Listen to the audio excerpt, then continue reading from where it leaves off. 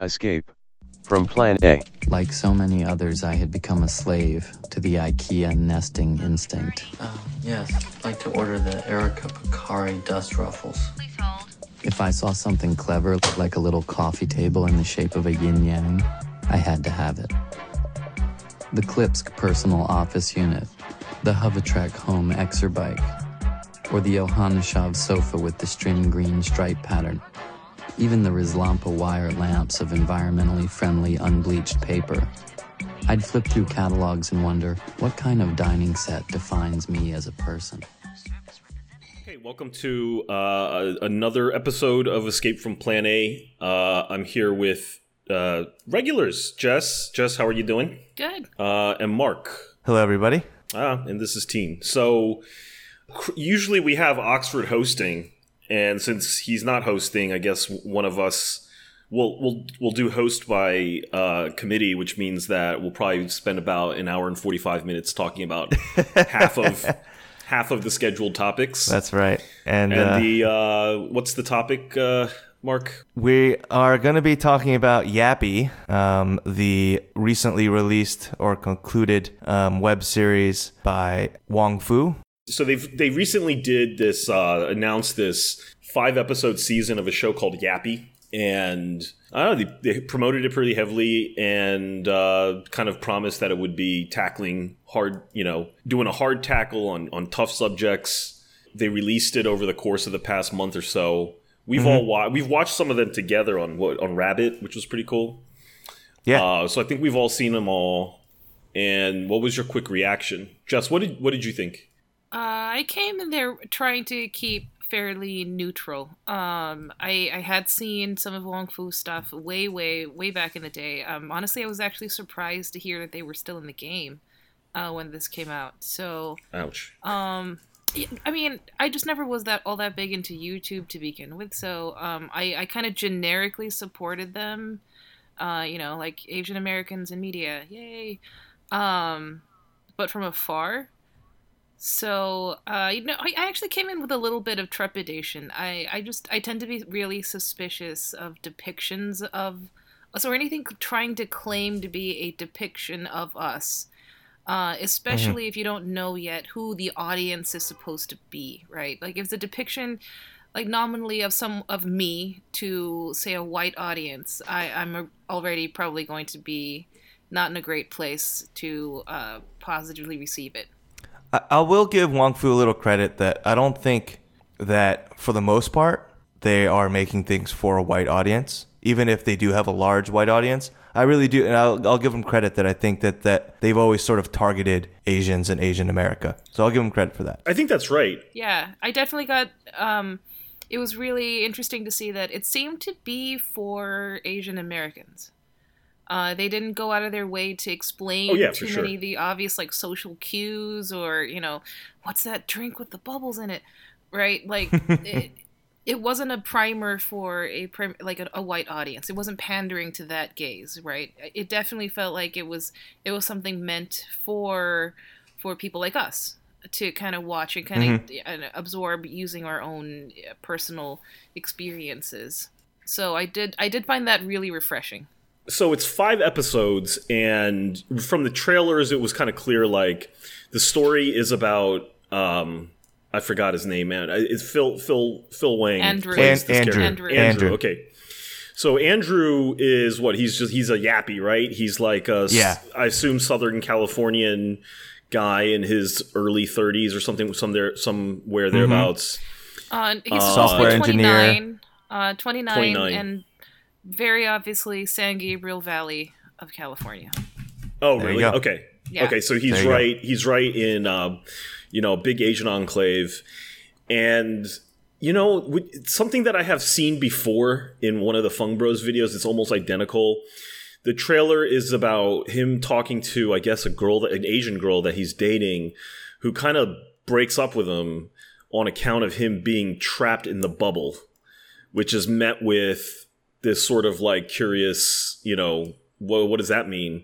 And then she kind of lists out some of the things that, Mark, what did she say? Like, what made him be in the bubble? That he was very safe, right? I mean, he had a stable career. He wanted, he liked very bougie things. He had a BMW. He had a nice condo. He liked brunch. He just was. He lacked edge. He lacked an edge, right? And but he was very comfortable. So Right.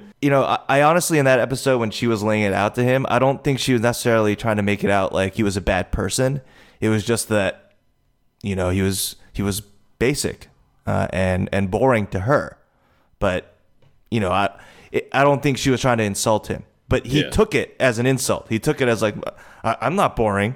Well, he was in denial about it or something, right? And then I don't know. It happens. It happens at some spoken. Some slam. Was it like a slam poetry thing or something going on? What was that? It was like an open mic spoken word slam poetry thing. And Dante Basco was there. Who he was is just that, like, by the way? He was actually pretty good. Rufio Yeah, from Hook. Come on, man. He's an OG. He's an OG. He's great. Yeah. So like he's got such swag and he's up there like, saying all these woke things and like okay. And like just you can't compete him. with that. I thought that first, because Dante Brasco is it Brasco? Basco. Like Basco. Basco. Basco. I want to say Donnie Brasco. So Dante Basco, he opens up the show. I thought he was really good. I thought he was really interesting. He was awesome. He's awesome. Yeah. And then I don't know, from there, it kind of just goes into this sort of, I don't know, it goes into this sort of 5 episodes, which kind of all blended in together for me, really, but sort of a bit of a navel gazing as to I don't know, what is he having a crisis over exactly? This is the thing that I don't understand. Like, what exactly is he coming to terms with here?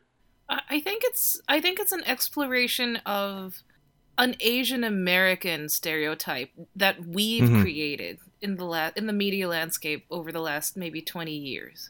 It's kind of a reaction against feeling like there's pressure to live life a certain way, to aspire to certain things, to achieve a certain set of things, and then the anxiety over, I don't even want to say is this what I want, but is it good enough? Is the trade-off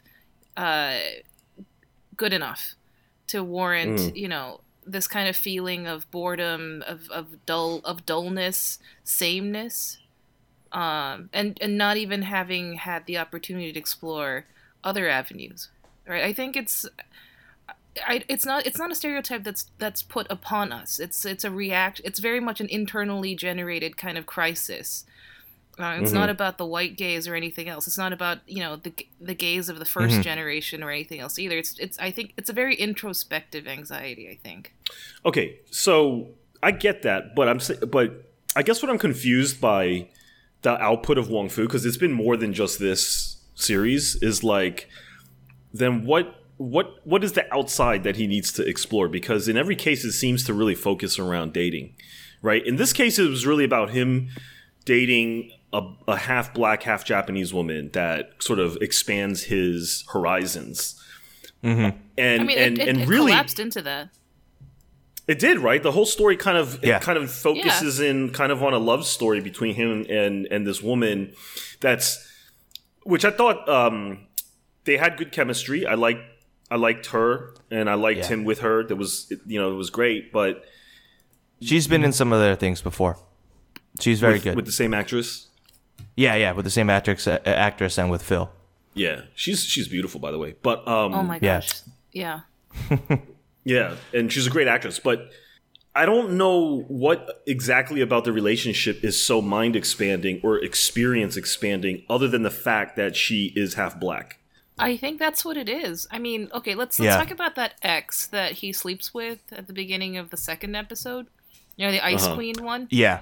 Like the idea is they just hook up. They broke up a while ago. And then the morning after he's lying in bed, she's getting dressed and she's kind of being frosty. And he's like, oh, the gang's getting dim sum. You want to come along? And she basically lays out, why he's good enough to have sex with. but not good enough for anything else. And so she lists a couple of Right. things in her like her list of dissatisfactions, right? That he has a stable job, he has a good condo, like he played it, but he's too safe, right? Like I forget if she mentions like relationship with family or friends or whatever, but the basic two things, like he's just a safe, boring guy who has a little money, basically. Not a Right, fabulous right. amount. He's obviously not struggling, so it's just kind of like boring. So let's talk about that. Like he doesn't quit his job. He doesn't move anywhere, right? Mhm. He doesn't change anything. Not like there is no variable that changes aside from he's dating a half black girl. So when we're talking about like him trying to burst out of the bubble, that's really the only thing that's bringing him at all out of it. I think we should probably wrap up talking about the show because I think the ideas that it brings up is actually more interesting than this particular Sure, show absolutely. itself. But I do kind of think that the fact that they called the show Yappy is interesting because I actually don't know this term. I don't know anyone that uses this term. No, never. Jess, is this like a SoCal thing? Do people actually No. use this term Yappy? No No. one uses it, right? But I've seen it being popularized by all of the big like Asian YouTubers like Linda D. Fung Bros did a and video on Fung it Bros 4 did it. years ago. Yeah, what a Yappy is, right? I actually like their video. No, I like their video, but they did it 4 years ago. Right. So the term is, I guess, has some currency somewhere. But, you know, Fung Bros, they just did this quick video trying to define what it is. And they also did a similar thing where it was like, it was more comedic, but it was like this girl wouldn't date him because he's like too in the bubble. And so he tries to break out of the bubble.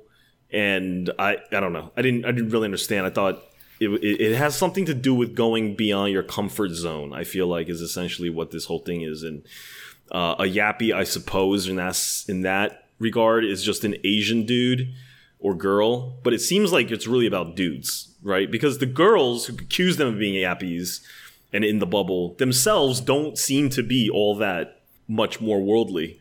Like, what did his ex have or whatever? Or what do these girls have that the guys don't? Like, is it because they hang out with, like, non-Asian people? Is that the distinguishing factor? But it seems to be, yappy to me, the way that you know, the YouTubers have defined it, seems to really be about a self-consciousness that Asian American guys have about not being interesting or not being unique. Is kind of how I'm reading that. You know what I mean? I guess I hadn't thought of this before you said it, but I guess from the depictions of the women, I guess what you could kind of glean from that is at least Wong Fu is making the assertion that I think Asian women have more of a sense of belongingness, like a bit more internal acceptance of the way things are for this particular generation at this point in time. Like you see them kind of like they don't get what he's going through, right? That's the consistent message. Nobody quite gets what this guy's going through. The women in his life just kind of squint and raise their eyebrows when he refuses to eat dim sum. They're just not getting it. My resentment is that this seems like he's trying to extrapolate this to some like race-wide feeling of angst. Like there's something special about this rootlessness, this sense of disengagement and dissatisfaction and general kind of, I guess, boredom. Because I can't really put a better word to it than it's just kind of boring, right? It's an ennui, right? Like, Yeah. Yeah, and then to kind of have him like it's never stated explicitly, but then to compare that with him feeling the need to date like someone of a different race, to kind of leave that, it kind of makes it seem like he's making the case that this kind of this sense of this negative thing going on that's driving him to this particular kind of neurosis is racialized. Like meaningfully racialized. Because as far as like it's an individual kind of an exploration, like yes, it's a good idea for everyone to understand that you do fall into habits, you do develop a safety zone, and for your own sanity and your own like ultimate well-being, you do owe it to yourself to kind of find ways out of that, at least challenge yourself and engage meaningfully in a different direction. I just have a problem with saying Asians need to do that. Yeah. Okay. No, I hear what you're saying. I've thought about. I have to say, like, I do really like the. I do appreciate Asian YouTubers because I do think that they're honing in on real questions. I don't think that they're teasing out the right answers, but they are like they're hovering around central issues here, and they're confusing because it's like. They're teeing up a real feeling. I think that sense of alienation and ennui that otherwise successful young Asian American guys are feeling, maybe adrift in not finding meaning in their career or not finding meaning in their relationships or not finding meaning with their family, etc. Though they always tack towards sort of interiority, like they're always tacking towards. Well, you need to free yourself. You need to find a way to unshackle your mind and not be so constrained. And I think that, in a way, like just what you're saying, this racialization of this alienation, I think just further entrenches it. Like the more you struggle against it by trying to claim it's racialized, the more race essentialist you become, the more you think that what you're feeling has something to do with like the interior stuff of being Asian, right? Like there's something within Asian culture or something about being in a second gen family or something. And there's this searching to go into, and this is the part that I hate is like, they kind of always try to push it off to the parents a little bit, which is how Yappy ends is, you kind of, it's almost like he's confronting the source, which is his mother. Right. And it is this kind of like tracing of, and I don't think this is deep symbolism on their part.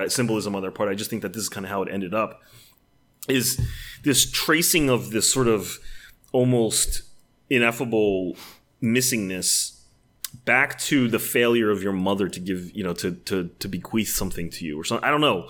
But it always ends up very internal.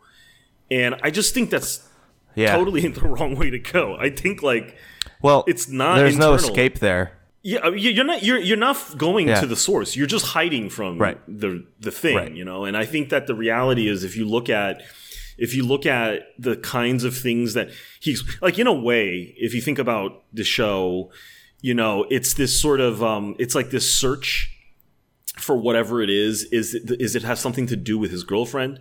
Does it have something to do with his relationship with non-Asian people? Does it have something to do with the fact that, white dude's this or, whatever? And in each case, there's a sort of like quick diffusing or disproving that that's relevant to his problem. And then he goes back to the source, which is his family. And I think actually that's the problem, is that no, a lot of this is coming from those external problems. And those external problems present themselves uniformly to all Asians, regardless of what subgroup you're in, or whether you're second, first, 1.5, or third gen, whether you're adoptee or non-adoptee. They present themselves uniformly. And it's coming from the way society treats you as an Asian man.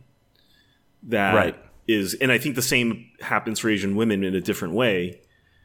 But you don't have to internalize that. I don't think the key is then to go in the search. We've met some of these YouTubers, right? And I know that that's how they think. They go real deep. They're deep thinkers. I'm not, they're committed to this shit. They're probably the most committed out of all the Asians out there, doing stuff. They're probably the most committed in terms of time and money, literally giving up their careers to do, other opportunities to focus on this, which is a search for some kind of identity. But they keep turning inwards and they shy away from the external and the conflicts that the ways in which we're knotted up and sort of entangled in a very complicated social position there's a lot more meaning there as to why that's happening versus like, how come you're not that close to your parents? No, I agree with you, Teen. I think that this internalization and sort of searching for the solution through examining ourselves and all the different identities that make up who we are, it can be good for your internal sort of maybe self-worth or your own personal psychology, but it's not going to provide answers to how the rest of the world treats you and the external pressures. But it is an easier thing. Sometimes I think we can get sucked into, and I think some of these YouTubers get sucked into this idea that, well, we can't change broader society, but we can somehow, through self-reflection, overcome our inherent flaws. And I just don't think that's, one, the source of all the problems, or possible to do. You can't not be second generation Chinese American, right? Like, unless you're gonna, that's who you are, right? Mm-hmm. But there is, no matter how slim, the possibility of maybe changing how society treats second generation Asian Americans. So I think, but it might seem harder to do that than to sort of make these videos and gaze at your navel all day. So I get that frustration, and I think that's why I personally just didn't connect so much with Wong Fu even initially, and Yappy's. Yeah, sorry, Oxford, Yappy. Yeah, Yappy. No S. Yappy, motherfucker. So that's why, I just don't, aside from just, I think the bad writing, the stilted writing, the bad sort of direction, all that stuff, it didn't really affect me. Like, it was just so surface level, and I think we need something different. I think and we need something different, right? The more emotionally resonant they try to make this kind of interior search, the less I feel it, because I'm like, now it's just getting too personal now. Now this is just about Phil. You know what I mean? Like, I guess almost like in this, there's a guy named Johan Hari who is making the rounds on podcasts. Yes, he is making the rounds. Yeah, he's got a book published which I have not read, but maybe I will. But his basic message is simple enough that I almost feel like I don't need to read the book. Jess, have you heard of this guy, Johan Hari? I think I've heard the name, but I haven't listened to or read anything. Okay, so he has a very simple message, which is that he feels that modern day there's an epidemic of depression, right? Mm-hmm. And there's this real strong pressure to internalize that depression as a form of just like basic neurotransmitter dysfunction that you can take drugs to adjust, right? That's been the dominant school of thought and theory that has driven treatment, both pharmaceuticals and therapeutic, for as long as I think depression's been recognized as a medical condition. Right, and he has a very simple message, which is like, well, it's probably in many ways caused by the environment. Yes, like a bad social environment or a bad physical environment that is not conducive to human happiness. Right, or just like something that happened that was really, really bad, or really some shit happened to you. Some shit happened, like your wife died or your son died or something like that, where it makes sense to be depressed. It makes sense. Like, it makes pure, like, I don't know. There's something very intuitive. Like, that's how I would have assumed that this stuff worked, right? And to pathologize a natural reaction to something like that is not helpful. I think that's part of what he was it is helpful in the sense that they've developed these drugs and stuff. But I guess what I'm trying to say is I'm trying to draw this analogy where it's like I was pretty shocked or surprised by how negative a reaction people had to him saying something so simple. People were accusing him of, saying something that was basically dangerous. Yeah. Because he was basically saying, get off, you're gonna get people to stop taking medication and they're gonna kill themselves and stuff, and I think that's hyperbole. Yeah, I mean, but it's just interesting. I don't know if it's hyperbole or not, but it's just interesting how a very simple statement that a lot of like the problems that people face, including very serious ones mentally, are caused by external factors. There's this huge resistance to that idea.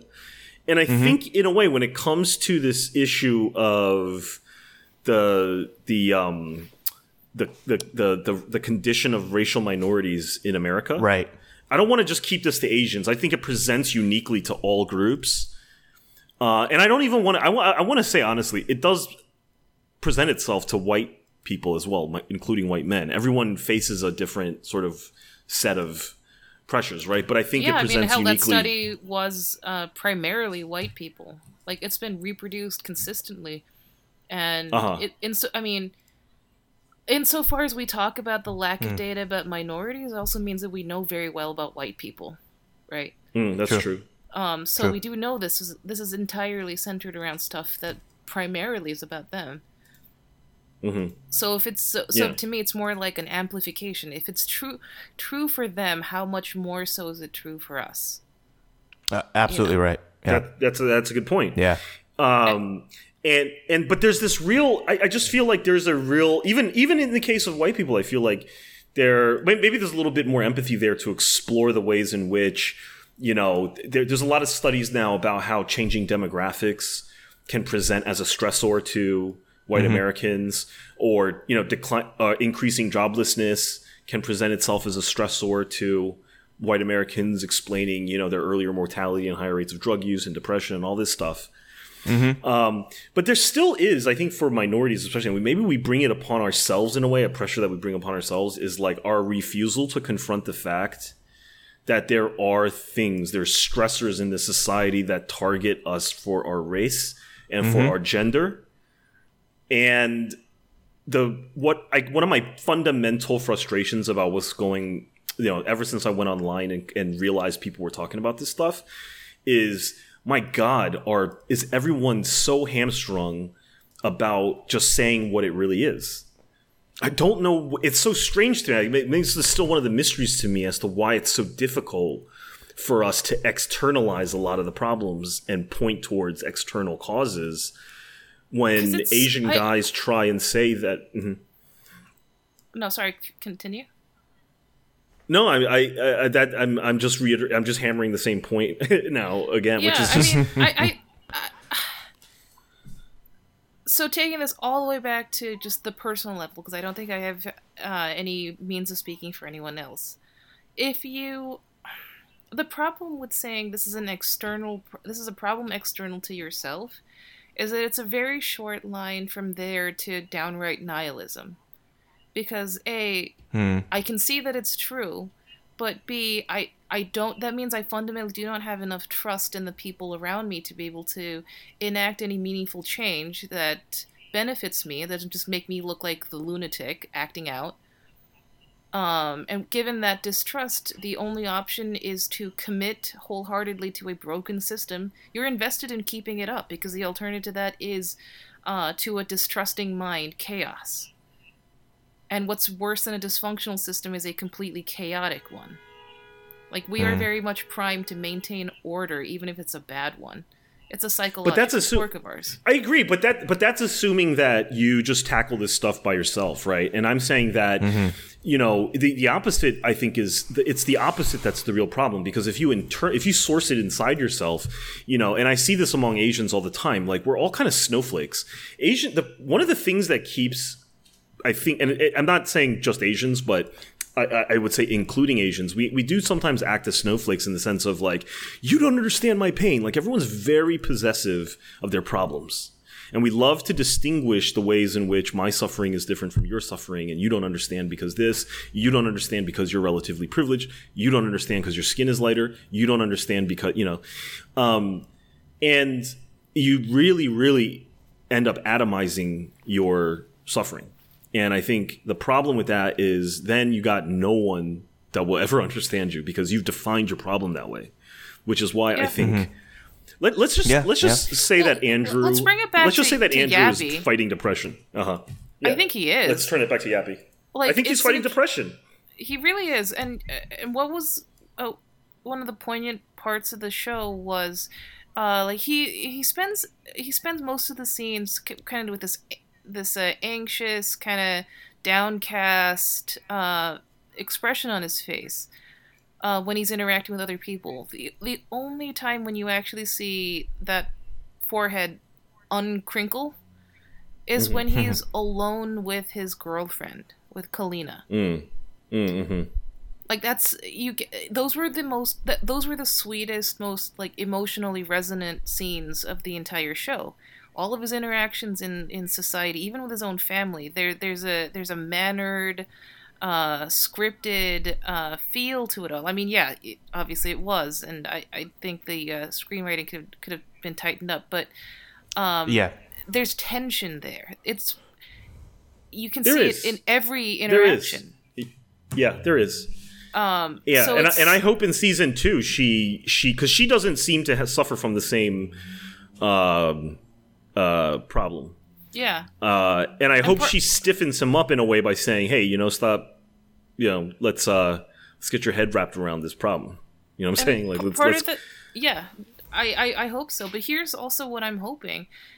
I see it as a particularly male pathology, if you will, to rely on a woman for that kind of release. To feel like you can't be alone or with yourself. To feel like you can't be open with yourself without the presence of a woman there as well. So in those moments, those are very sweet and emotionally like true. And you can see his this character's inner self coming out. But that's through the vehicle of having a woman there. So I think men are left uniquely unprepared to either be open with themselves, and then doubly so to be open with other people, especially other men.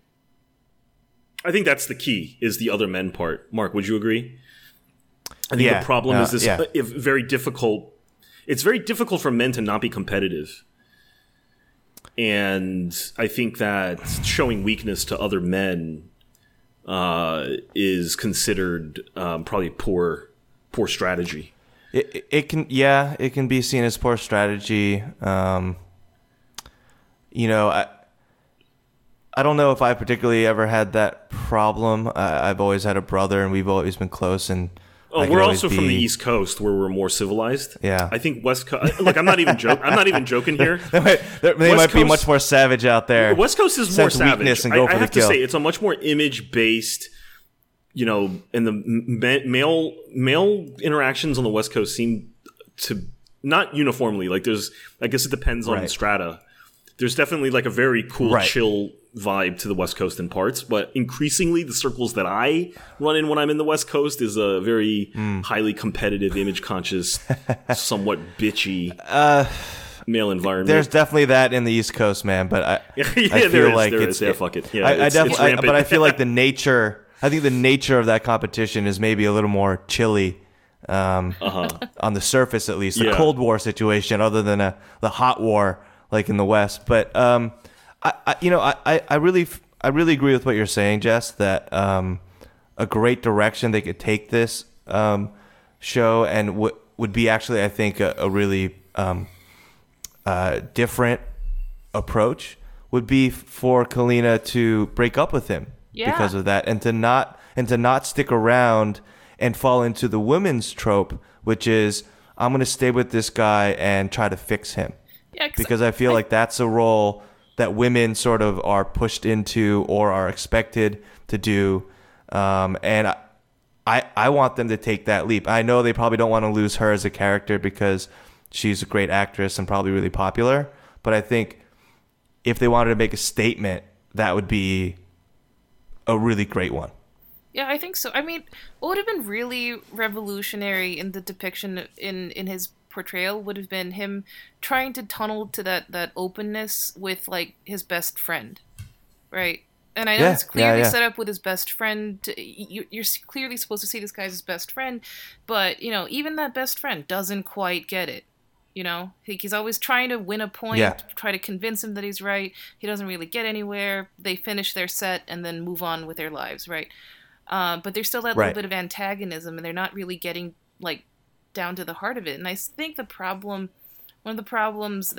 of the ways the social organization that we have here punishes minorities here. It's talking specifically about men in this case.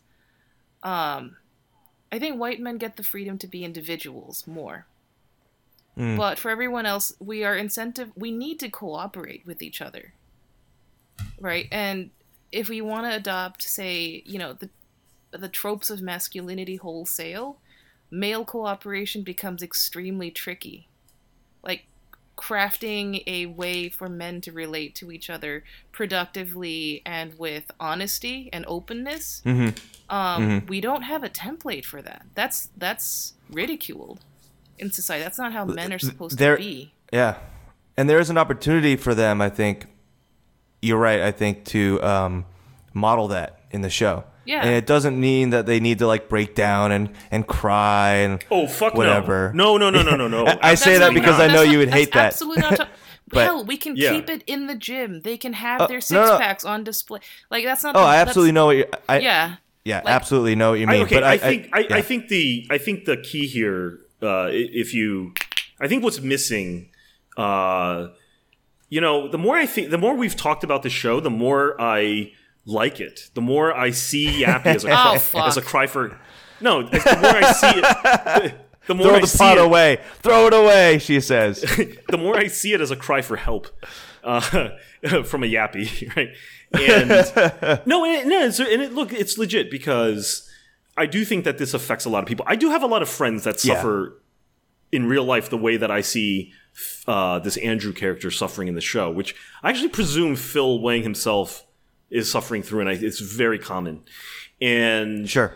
I think that part of that is a feeling of disconnection from everything. That's why they try and find connection through the one thing that they know, having assumed and accepted all of the things that they're taught around them to be they don't question things, right? That's the thing of a Yappy. They don't question things. They just do. I think this is the Fung Bros definition. It's not a bad one. They accept what's around them, what's expected of them. They don't question. And then one day they find that all the accepted wisdom doesn't amount to shit. It's not providing them with any deeper connections. All it has done is allowed them to sustain themselves. And they lack connection to the outside world in any meaningful way. And the only thing that accepted wisdom will allow you is one monogamous committed relationship with a woman. That's the one form of, real private intimacy that you're granted. And a Yappy will pursue and put all meaning into that one allotment of intimacy. Right? And it's impossible to then think that there's other forms of, quote, intimacy, because then that's transgressive, right? In the Yappy mind, the only form of connection that you can have that's deeper than just surface is intimacy with a woman. But who else would you have that with? And I think that the problem there, which is something that I've always kind of felt was missing, is political identity. I think that men, we need to align ourselves along basis of principles and positions and politics. We get close to each other because we believe in the same things. We don't get close to each other because we, love each other. We don't get close to each other because we want to bare our souls to each other. We care about each other, right, or we get close to each other because we have similar shared goals. That's what male bonding is really about. That's why we play team sports. That's, whatever. Shared goals. And that's missing in a Yappy, to me, is a strong political identity, because the Yappy is defined by the acceptance of everything that has been taught to him, which is just go get a job, just do your thing, just succeed, don't question, All right. Yeah, and I think actually that's a good spot to end the pod. Unless Nice. Teen rants. Jess, Jess, do you have any final comments?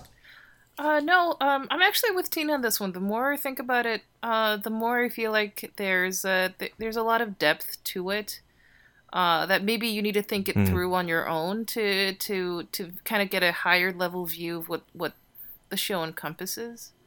I think, Teen, you talking about the prevalence of depression, that kind of serves as a meta theme, because once you said it, it kind of shifted into focus what this anxiety is about. And this isn't without even trying to answer the question, is it an internal or an external thing? Like, just the fact that is coloring the lens of this person's life and how you're looking at it, I think it does affect how you are able to relate to this person, and kind of gives you a sense of how to shape a future conversation about, well, okay, what do we do about it then? I have problems with the way he depicted women in this show. The Asian women in particular kind of just served as they were a little flat. And these are short vignettes basically, so I'm not gonna level any accusations. It would be nice to see some of that more fleshed out. By far the most fleshed out character is Kalina, and I mean, she's amazing, so well done there. My problem would be that is the role that he put her in, where she's kind of this experiment that he's on. She's kind of like a token of this internal process of self-discovery, and it's a little weird that another person should be involved in an interior discovery like that. And I think that speaks to it speaks to kind of like what masculinity is constructed to be in the social climate, where it almost needs a woman to kind of bring to fruition, or it yappy masculinity. Yeah. So where it depends very closely with a woman, it needs a woman's touch or permission even to fully to be able to fully express itself. So I have problems with the way that he put her in that role, and I'm really hoping that in season 2 that kind of gets resolved, or at least fleshed out a little bit more. But I'm not unhappy with it. I like that it was very much a depiction of Asian Americans for an Asian American audience. I don't think this would be very legible to any other audience, honestly. Yeah. No, I agree. And, Jess said she had no closing comments, but, That's always going to be a lie. I can just talk. I know. I love it. We know we love you, and the audience loves you too. And similarly, Mark has no closing comments. Please proceed. No, I never do. Okay, that's our podcast for this week. If you're enjoying Escape from Plan A, please subscribe to the pod through iTunes or Google Play or whatever podcast app you're using. And give us a rating, 5 stars, of course, and spread the word. Escape from Plan A keeps growing, and we want to keep it that way with a new episode every Sunday night.